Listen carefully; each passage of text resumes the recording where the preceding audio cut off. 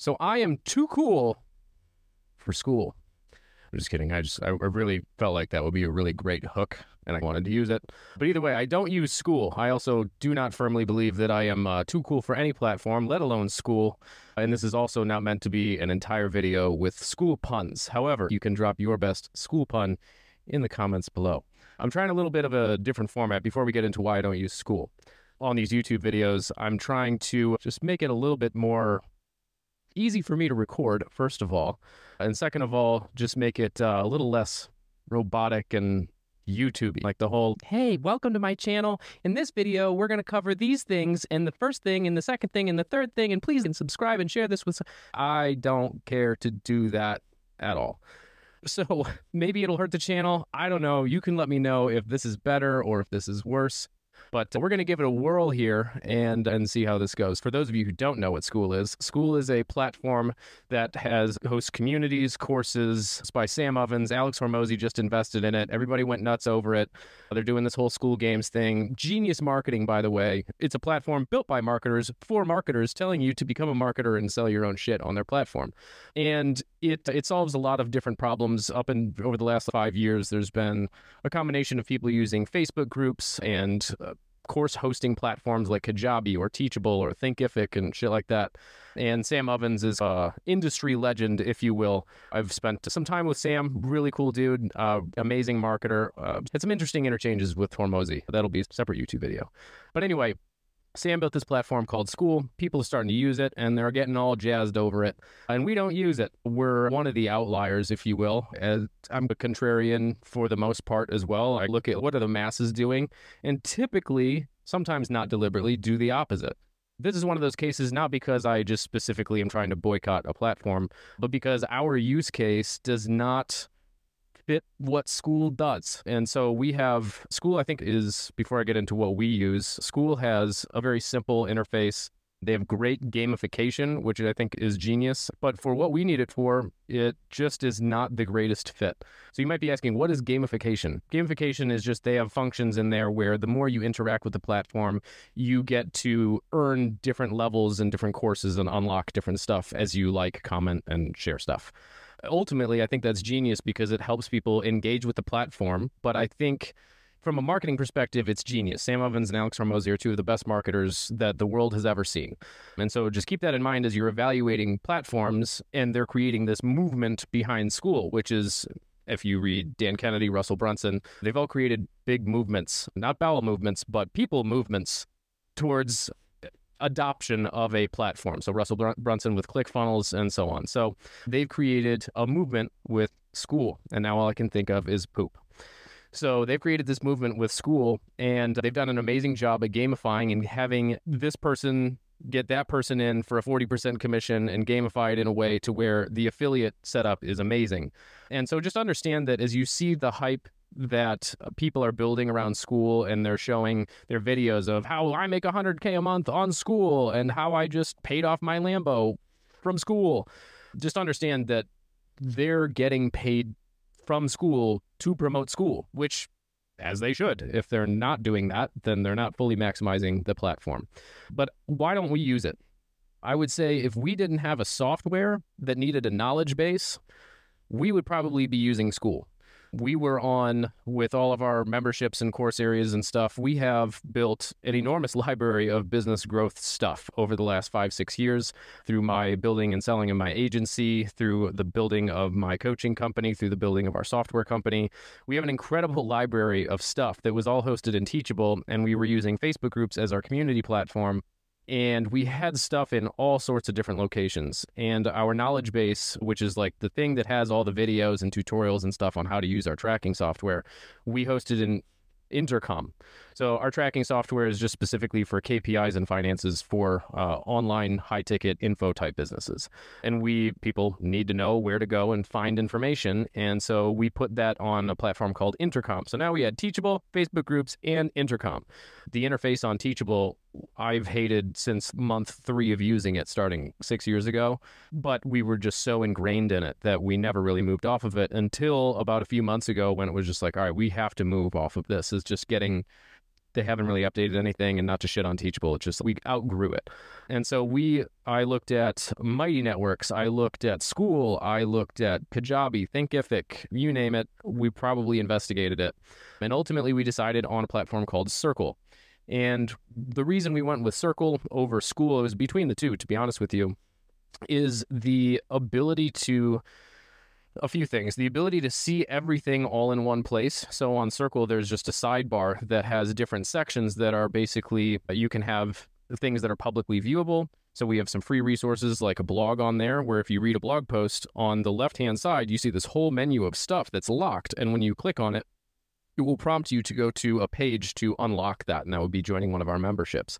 And so you can have different membership levels, and as you add different stuff to the platform, you can just add it to that sidebar. It doesn't have to be in a whole separate course area. And what's cool about it is the knowledge base that what we liked about Intercom was you could search for stuff that was easily findable with a chatbot. Skool does not have a chatbot, but it does have a really great search feature that even searches video transcripts. By the time you watch this, Skool may already have all of that shit built into it too. But I really just thought it was very clean, and it just fit our use case better. Even though Skool doesn't have the gamification side of things, which they may or may not develop, I don't know. I just thought it was a better experience for our users, and we've had a lot of people go, thank you, for the love of God, for moving everything off of Teachable over to Skool. It's much better in every way. They have a great mobile app. And I know Skool has a lot of these things as well. Their search feature is pretty good. And I think Skool is great if you don't have a lot of material. The more you have, the more cluttered and confusing the interface can get, at least in my opinion. I think overall, the reason that I don't really care that everybody's migrating over to Skool and I'm not, at least as of right now. Everything I'm saying in this video, I could totally eat these words in a few months, and everybody in the comments right now telling me how much of an idiot I am for not using Skool, you may be right, and I may bow down to you and pray to your God. For now, what I firmly believe in, and this is what has served me and my clients very well, is relying on fundamentals, not tactics, platforms, people, gurus, but there's time-tested fundamentals that make things in business and life work. And so what I would just encourage you to understand is that every time that you see a very hypey platform or new person or new tactic or strategy or fad, those are great to capitalize on, but just understand that everybody who's hyping around them has an incentive to do so, and they're seasoned marketers. And so I would just encourage you, if you're considering hosting your course, your community, your program of sorts on a platform, just look at what platform suits your needs best. And I would just first start by identifying, what do I actually need?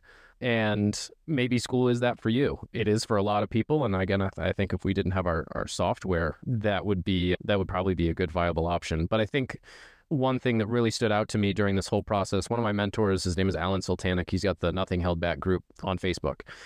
Funny enough, it's not a school group, and it's very engaged and what have you. And the reason that I believe that it is such is the actual material in there is very valuable.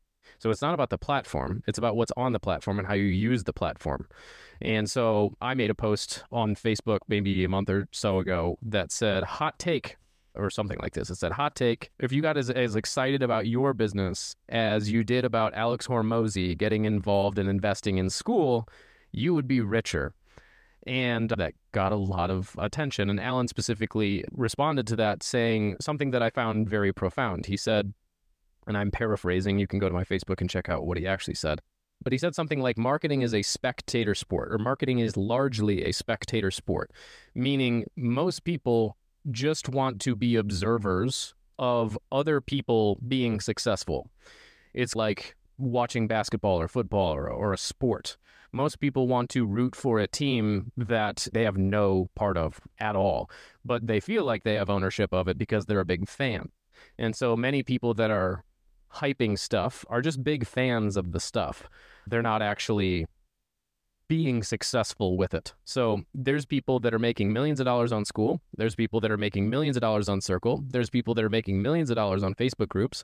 There's people that are making millions of dollars not online.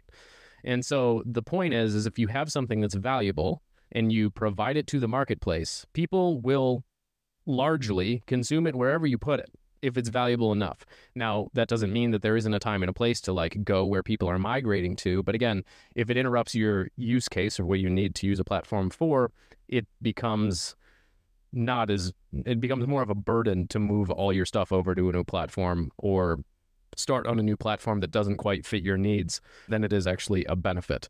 So for all of those reasons, we don't use Skool. Perhaps, again, I will maybe change my mind at some point in the future. I really like Circle, but they don't even have an affiliate program. At least do they have an affiliate program?